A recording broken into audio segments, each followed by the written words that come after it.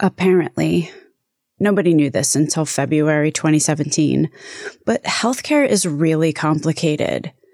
Besides all the normal kinds of complications you might expect in medicine and the business of medicine, there's also an immensity of terms and jargon that people only use in their own silos or that mean different things depending on who you talk to.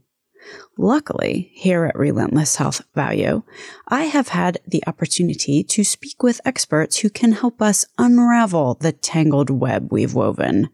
I realized this the other day when I was interviewing Dr. Michael Hunt, who is the Chief Executive Officer and President of St. Vincent Health Partners and also the Chief Information Officer for St. Vincent Medical Center.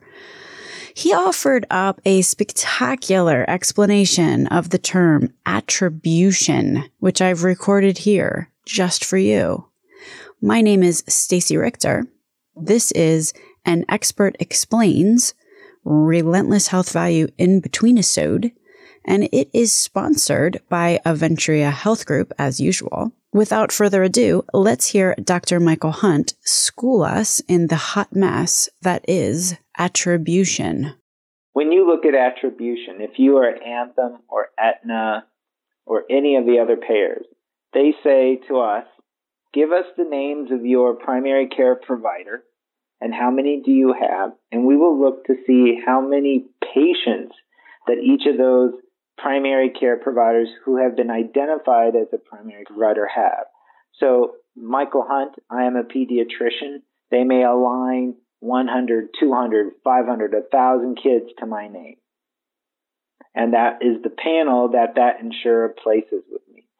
So in the world of payers, commercial payers, they align the consumer to a provider on the relationship of how many times that provider has been seen by that patient, and can they say that Michael Hunt, Dr. Hunt, has seen the majority of the care of that patient, and that's where that relationship lives. And that's how the relationship is defined, and everything around that patient is how you organize that ability. When you look at it from a bundle payment perspective, CMS says if a patient comes in that meets the admitting diagnoses of the program, the DRGs that you want, that is now the attribution for the next 90 days you get that patient. So if you are an employer and the employer, and we have direct to employer contracts, they say, here are the number of employees and their families that have accepted our health insurance. You help us manage those patients.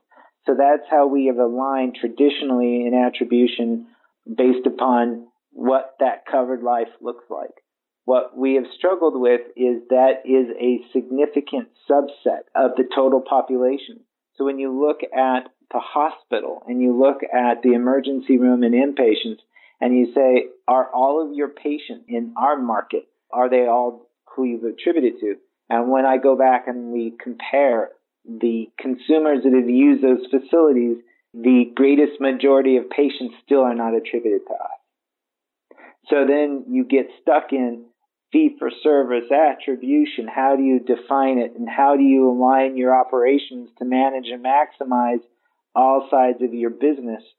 And we are constantly working through with anyone who wants to talk about it, what does the definition of attribution, because really depending upon your business model and how you look at those patients, you define success.